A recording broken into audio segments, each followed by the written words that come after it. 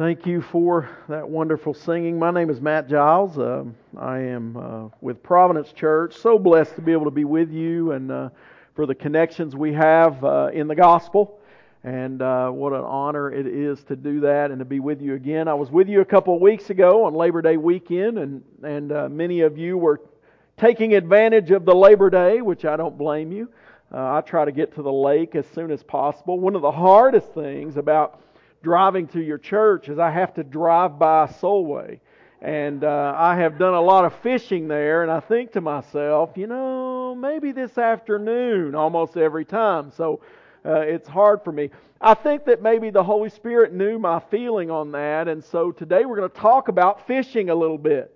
In fact, I want you, if you would, to turn your Bible to Luke chapter 5. Luke chapter 5, if you've got a Bible. If you don't, guess what? I brought mine. We can share. But we're going to be talking a little bit about this story. I was a teaching pastor for 15 years before I joined the work at Providence Church, and now I coach church planners really across the world. And so cross-cultural missions, the work of doing missions in every circumstance, one of the things we miss out on is that we're all missionaries.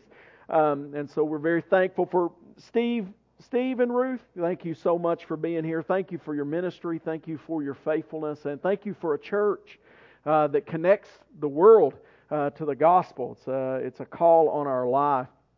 I was thinking this week a couple of things. One being, why do we worry most about the things we can't control?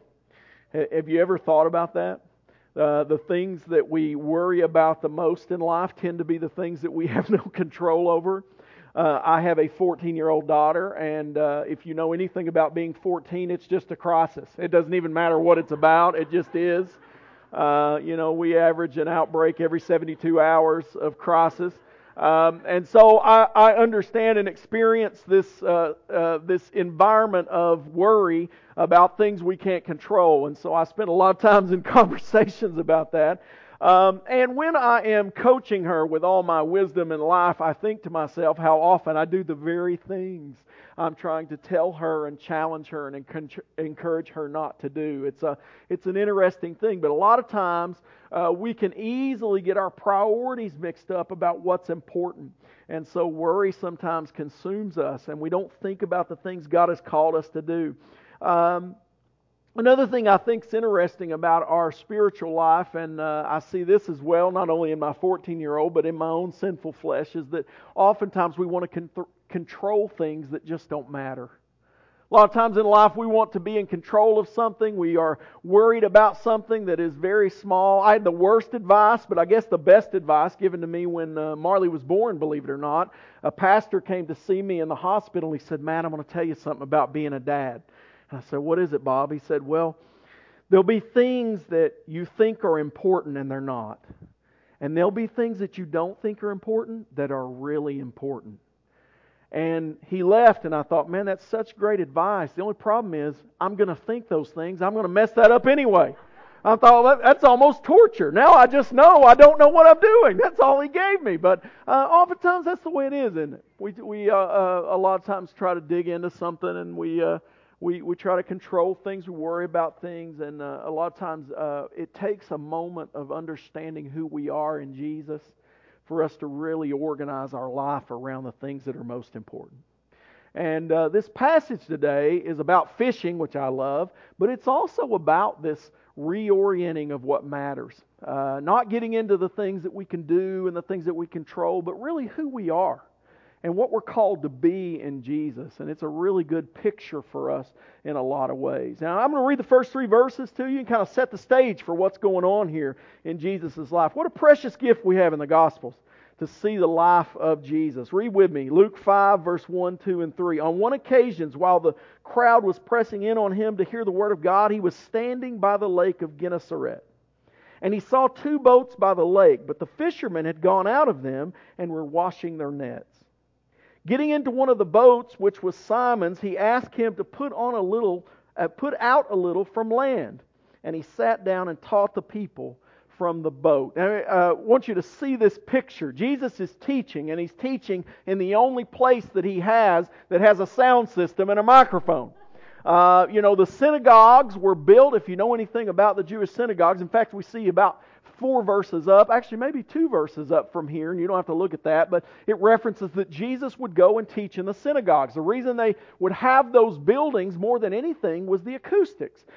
Even this building, the architecture, if you see this wood, this is all designed. I love your building, by the way. I was telling them a couple of weeks ago. But the acoustics in here, this is designed to amplify sound.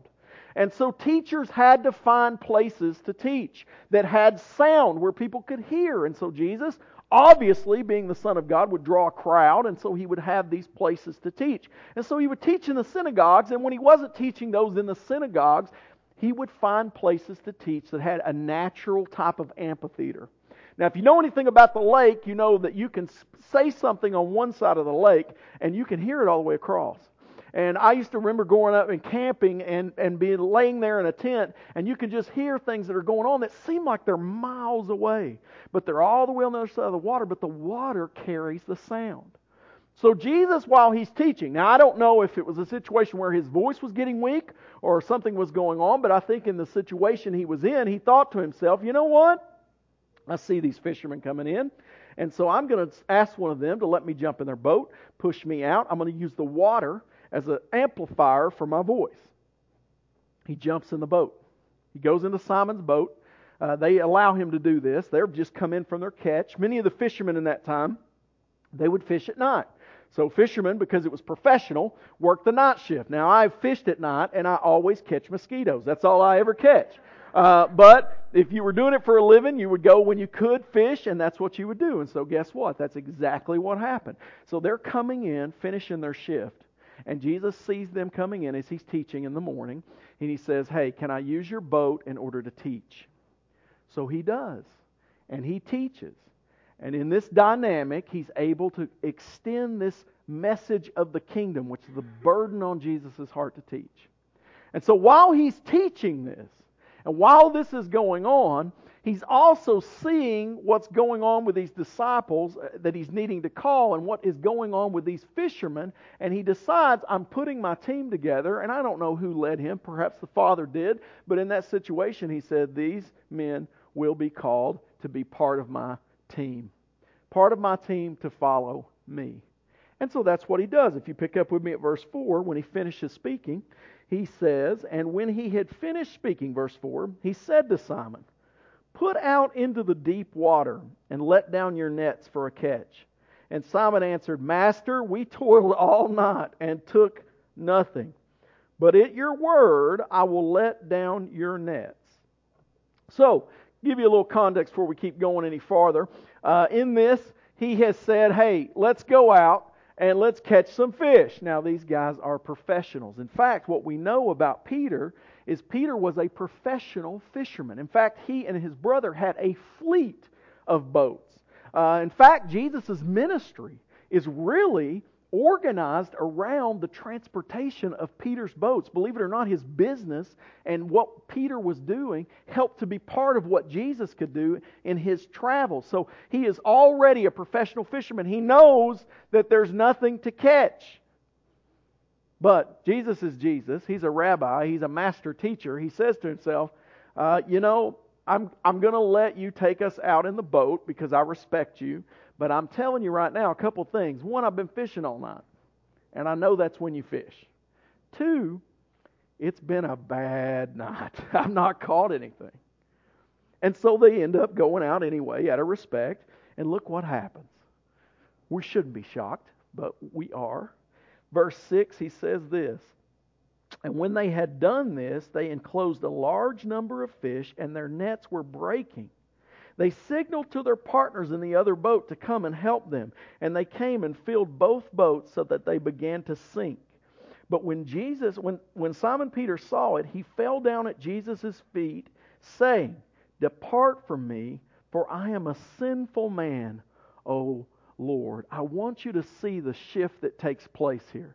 Jesus, in His wonderful, miraculous work. Now, we understand the miracles of Jesus. In most cases, they have several layers to them. The primary layer of what Jesus was doing was telling us what He would do upon the end of creation. See, all of the promises that we have is this. Guess what? And this is what we hold on to. There'll come a time when there will be no pain. There will come a time when there will be no suffering. There will come a time when we will always have what we need. There will come a time when we will not see those we love die. There will come a time when we have all of the people of God unified together around the King of Kings and the Lord of Lords. There'll be this time. In fact, the proof of that message of the kingdom was Jesus' miracles. When He did these miracles, and we see these recorded, in fact, John in his gospel says, these have been written, these miracles have been written, so that you would believe that He is the Christ, the coming one, that He is the one who will restore the world. So we already see that this powerful testimony has been gone out in this message and life of Jesus. The miracle is that on a bad day of fishing, which I've had plenty of those, they are able to catch fish at the wrong time of day and catch so many fish that it really blows the mind of all the professional fishermen out there. Now, I am not a professional fisherman, but I will tell you that I have taken people fishing and they have decided on a bait. I've just been their friend and they've said, hey, here's my tackle box. You want to go fishing with me? And then I will tell them, this is how you hook the worm on the hook, and this is what you do, and this is how you should do it. And then I'm trying to be nice and not bossy, so I don't tell them they're doing it wrong, and they will hook it wrong, and it'll be crooked, and it'll look funny, and I'll say to myself, they'll never catch fish. They'll throw that out there, and sure enough, what do you think happens? They catch fish and I don't. And there's this moment where your expertise and your knowledge and all your I've been doing this for a long time gets put in check. And that's what happens to Simon in this moment. And those in his fleet, that's what happens to them. And to be honest with you, it's what happens to all of us when we think we know what we're supposed to be doing. You see, when Jesus comes into our life, when we start to see who He truly is, all of the things that we think we know get changed. All of the things that we are doing look different.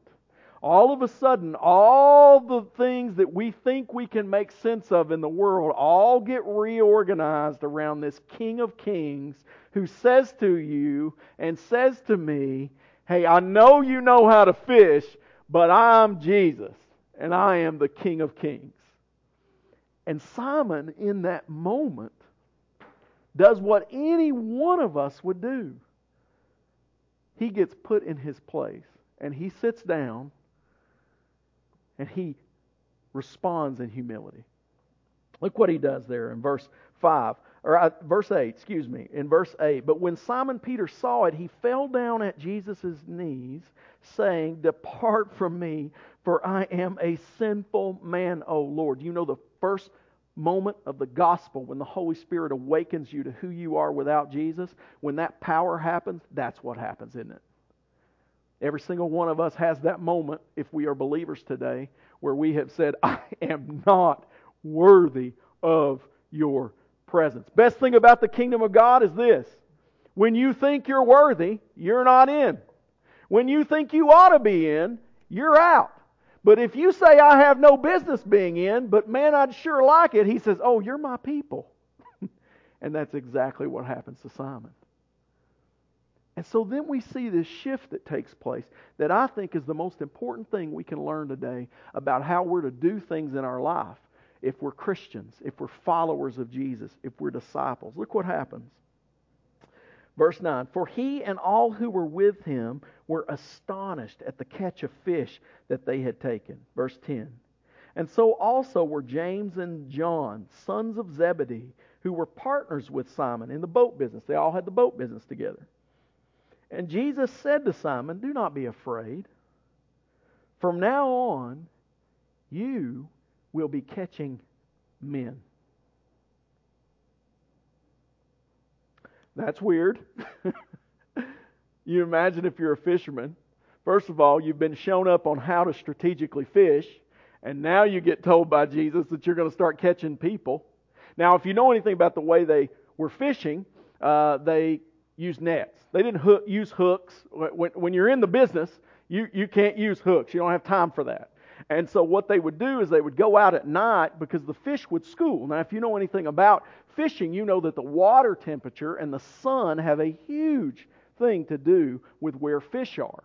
And so in this lake, what would happen is these small fish, they didn't catch big fish, they caught a bunch of little small fish. And if you've ever been to the Middle East, you've ever seen what they eat, they take these fish, these little small ones, they lay them out when they catch them, out on usually a piece of canvas, or sometimes they just lay them on the dock, and they let them dry out. And most of the fish that they're selling for their job were these little kind of cigar-shaped fish that dry out for them to eat.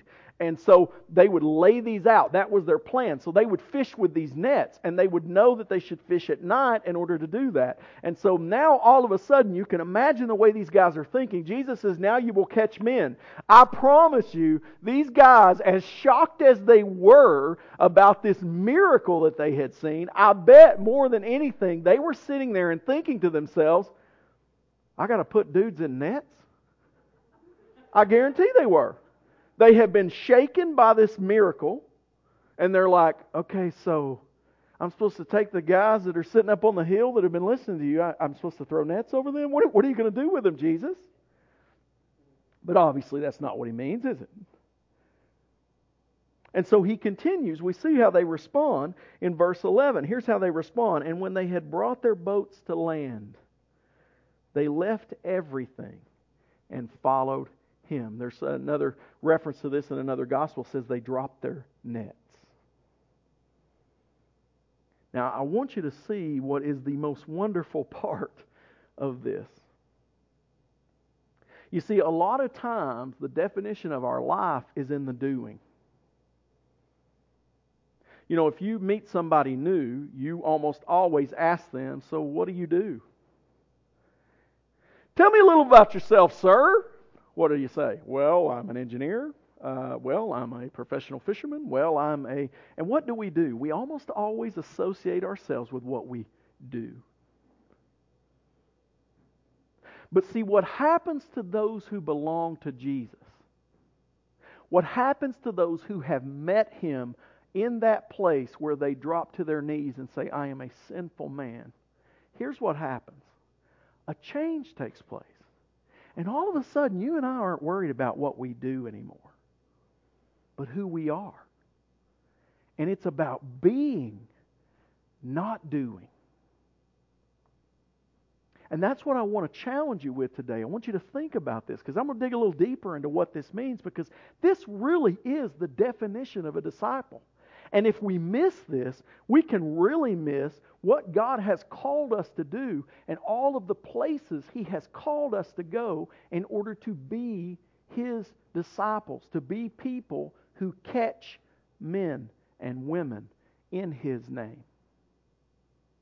You see, here's the first thing we want to see. When we are focused on being disciples, guess what happens? He lets us know He'll take care of the other things for us. So I want you to imagine the ramifications of the big catch. This is not just a happenstance miracle, okay? They get so many fish, the Scriptures tell us, Luke records, that they got so many fish that they had to call the other boats that were on the shore. He called over the fleet and said, hey, come on, come up here. We've got to be able to put all of this together. We've got to make sure we have enough. I want you to think about what just happened. They probably got enough fish where those men could follow Jesus and not worry one bit about whether they were going to fish and get enough fish to pay the bills. So essentially, Jesus' miracle gave them a starting point in order to keep moving. Now we know from Scripture, and I want you to know this, that when they say they dropped their nets, it isn't that they stopped the business. Scripture records more than once that they are out doing this. Jesus uses some of their fishing opportunities to teach things about taxes to Caesar. We all know the story about Him saying, hey, grab another net of fish, Peter. I know you don't know what I'm teaching you here, buddy, but I'm gonna show you miracles again. Pulls it out. What do we see? Well, one of the tiny little fish has a coin in his mouth. He says, give to Caesar. We see over and over again these references to Jesus calming a storm, and all these guys are out on a boat. What do you think they're doing? The business is continuing. But see, there's a difference, that there's something that is different now. There is a change that is taking place. All of a sudden, they're not focused on being fishermen as much as they are on being disciples of Jesus. They're still fishermen, but the doing is not trumped by the being. The being a disciple trumps the doing. Now, if you know anything about being a Christian, there's a change that takes place in your life and in your career. You don't quit your job. Sometimes you do. But in most cases, Christians who become Christians, they don't quit their career. They don't change the trade that they do. But they don't look at it the same, do they? All of a sudden, they're not worried about their own power and what they can do and what's happening around them. All of a sudden, they're saying, hey, if I just follow this king's going to take care of what I need. And that's what it means to be a disciple. That's the starting point of being able to keep your doing from getting in the way of your being. And so I see this a lot in my own life, but I also see this a lot of times in churches and in church life. In fact, I want to tell you, you may not know some of the things that I do. One of the things that I do a lot of stuff. In fact, my wife tells me that I dabble too much and I need to stop. And it's true. I'm a sucker for a certification. I can tell you that right now. I'll sign up. I'll get certified for fish CPR. If it's an opportunity and I can sign up, I'll try to do it. I just enjoy doing a lot of things. And so I have been able to lead seminary with Southern Seminary. I was the director for the Extension Center that used to be in Maryville. It's now in Lenoir City. They transitioned it, but I enjoy doing that. I also have been able to be part of some consulting work in order to help churches in transition.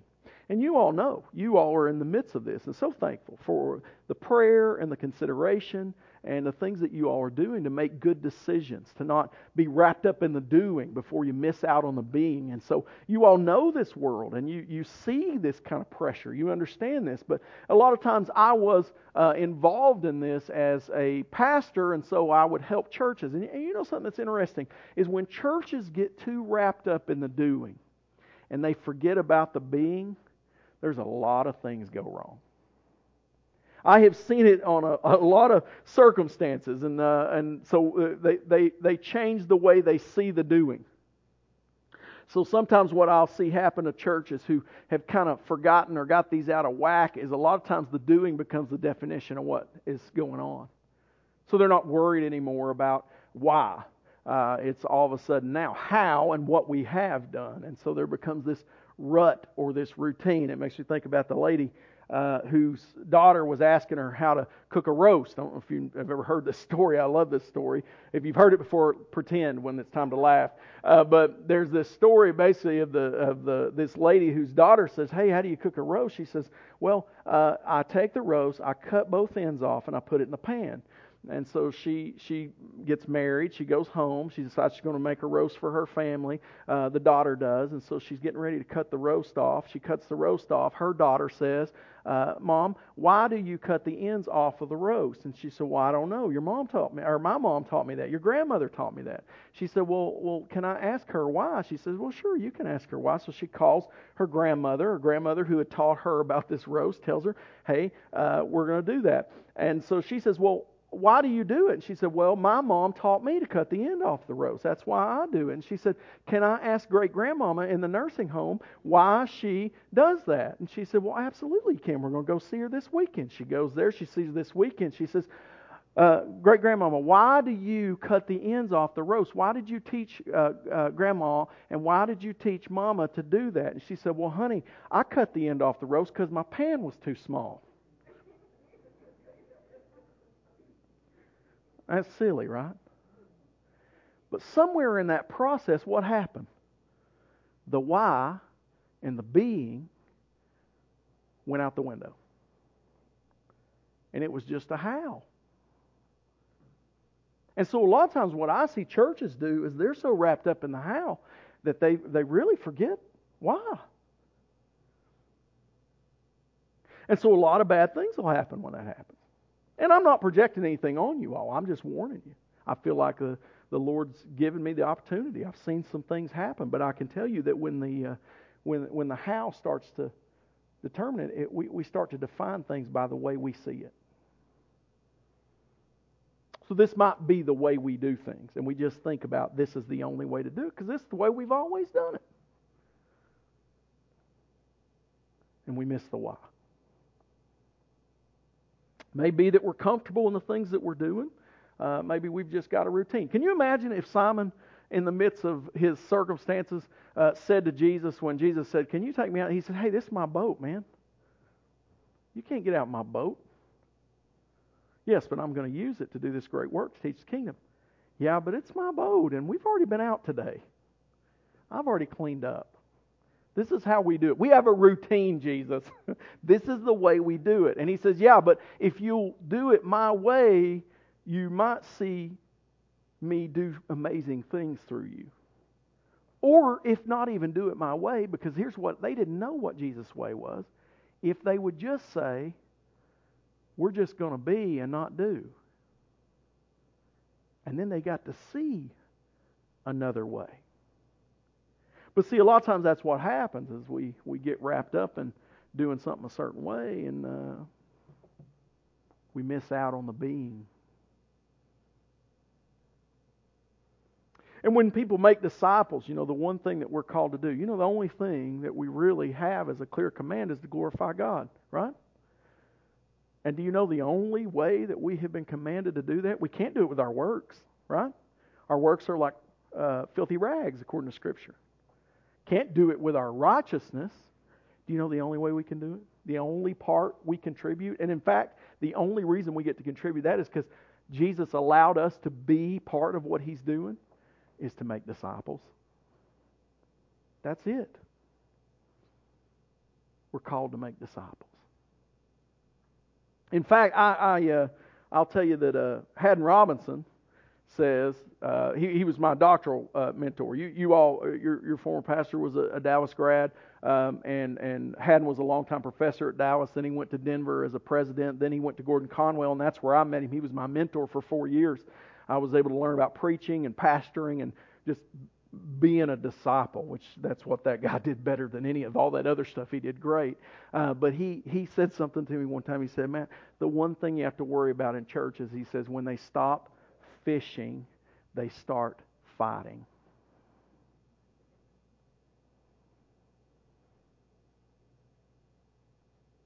When they stop trying to do what Jesus has called them to do, when they are trying to be something else, they're trying to do something because they've always done it, they miss out and they get all that stuff unorganized instead of being fishers of men.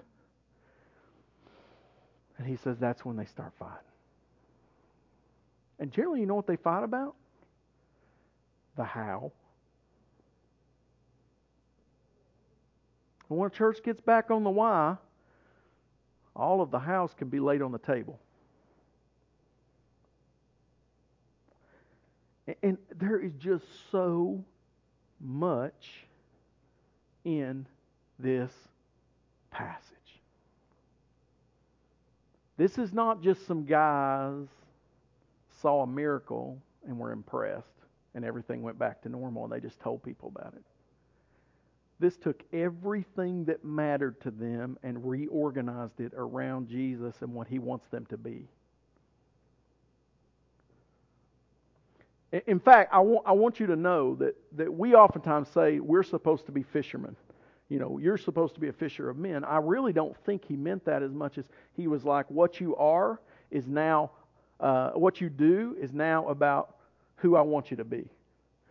So, I think if Jesus had been talking to professional golfers, He might have said, I want you to stop worrying about a hole-in-one and live for the Holy One. Oh, that was bad. That's bad. Oh, that's bad.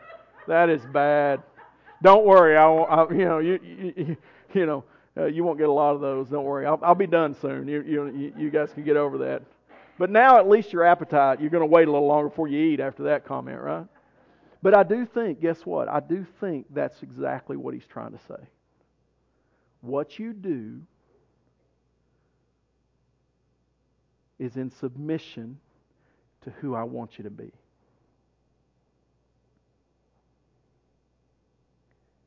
And so if I could say anything for Faith Bible Fellowship today, is this.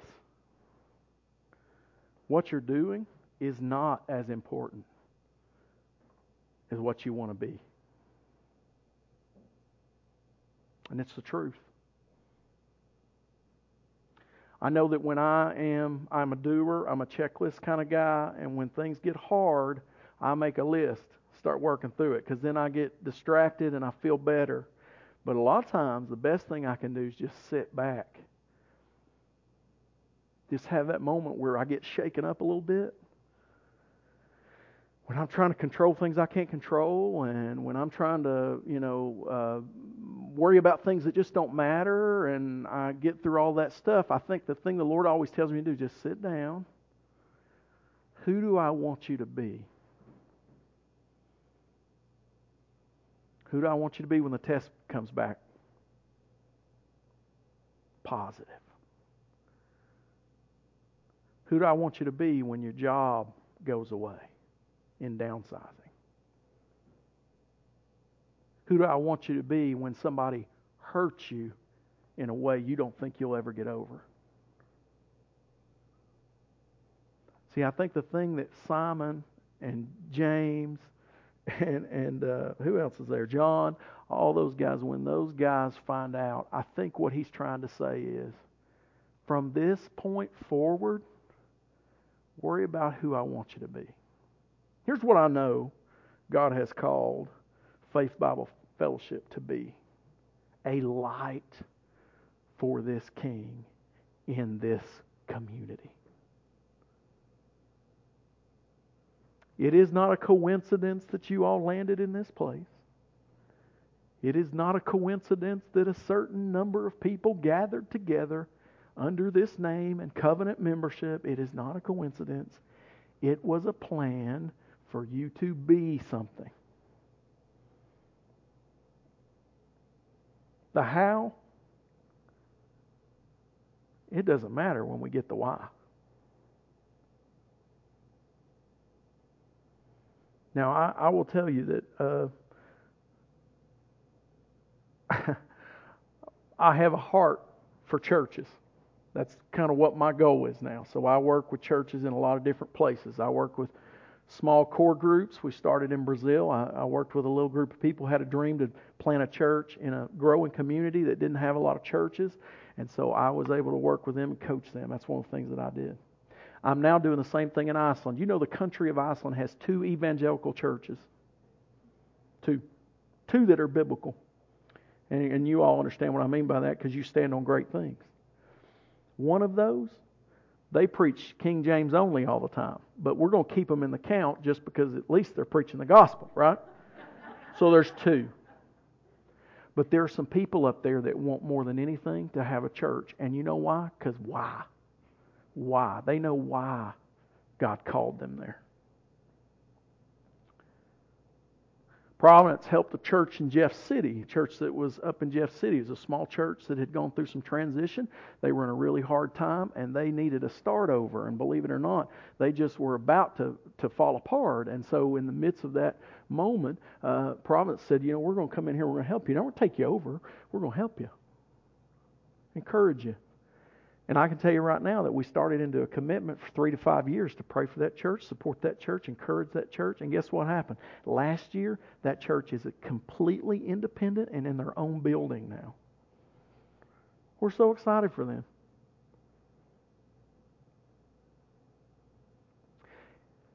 And I mean, listen, I might be too on the nose today with talking to you like this, but this is what I want you to know. God wants you to be something here.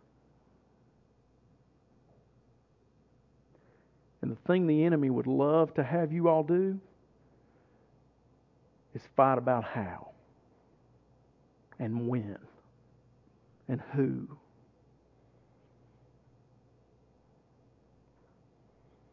But what will really happen if you want the fish is you might have to do something that sounds crazy. You might have to go out in the boat in the middle of the day. You might have to fish in a place that you're like, the fish aren't there that time of day. You might have to say, you know what? I'll drop the net and not worry about it if you want to do it a different way, Jesus.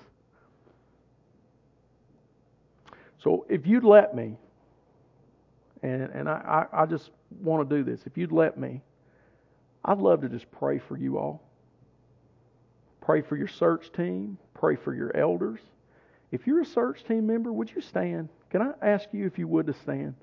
I'd love to see who's on this team.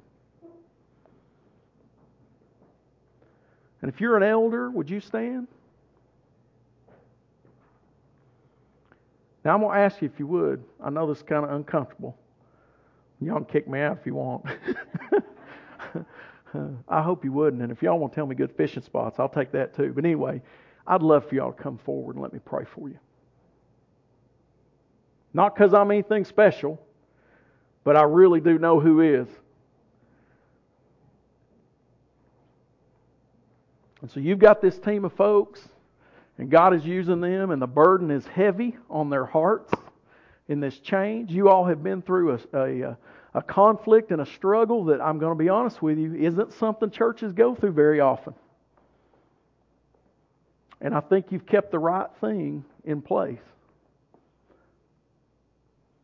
So here's what I'm going to pray. I'm going to pray that it'd be about being, not doing.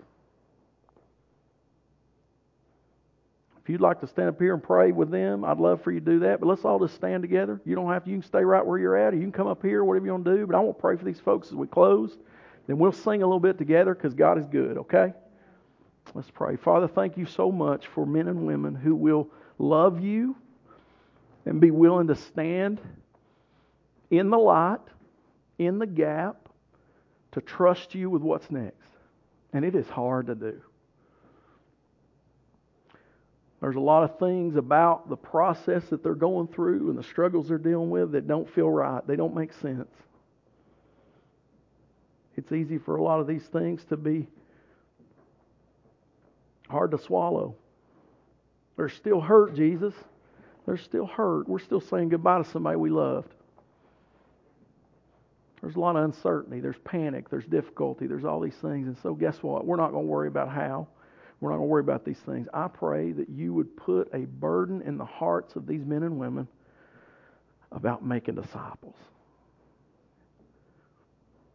Help them to be your followers and to do whatever it takes. Lord, thank you for their faithfulness. Use them in a mighty way. In Jesus' name, amen. God bless you.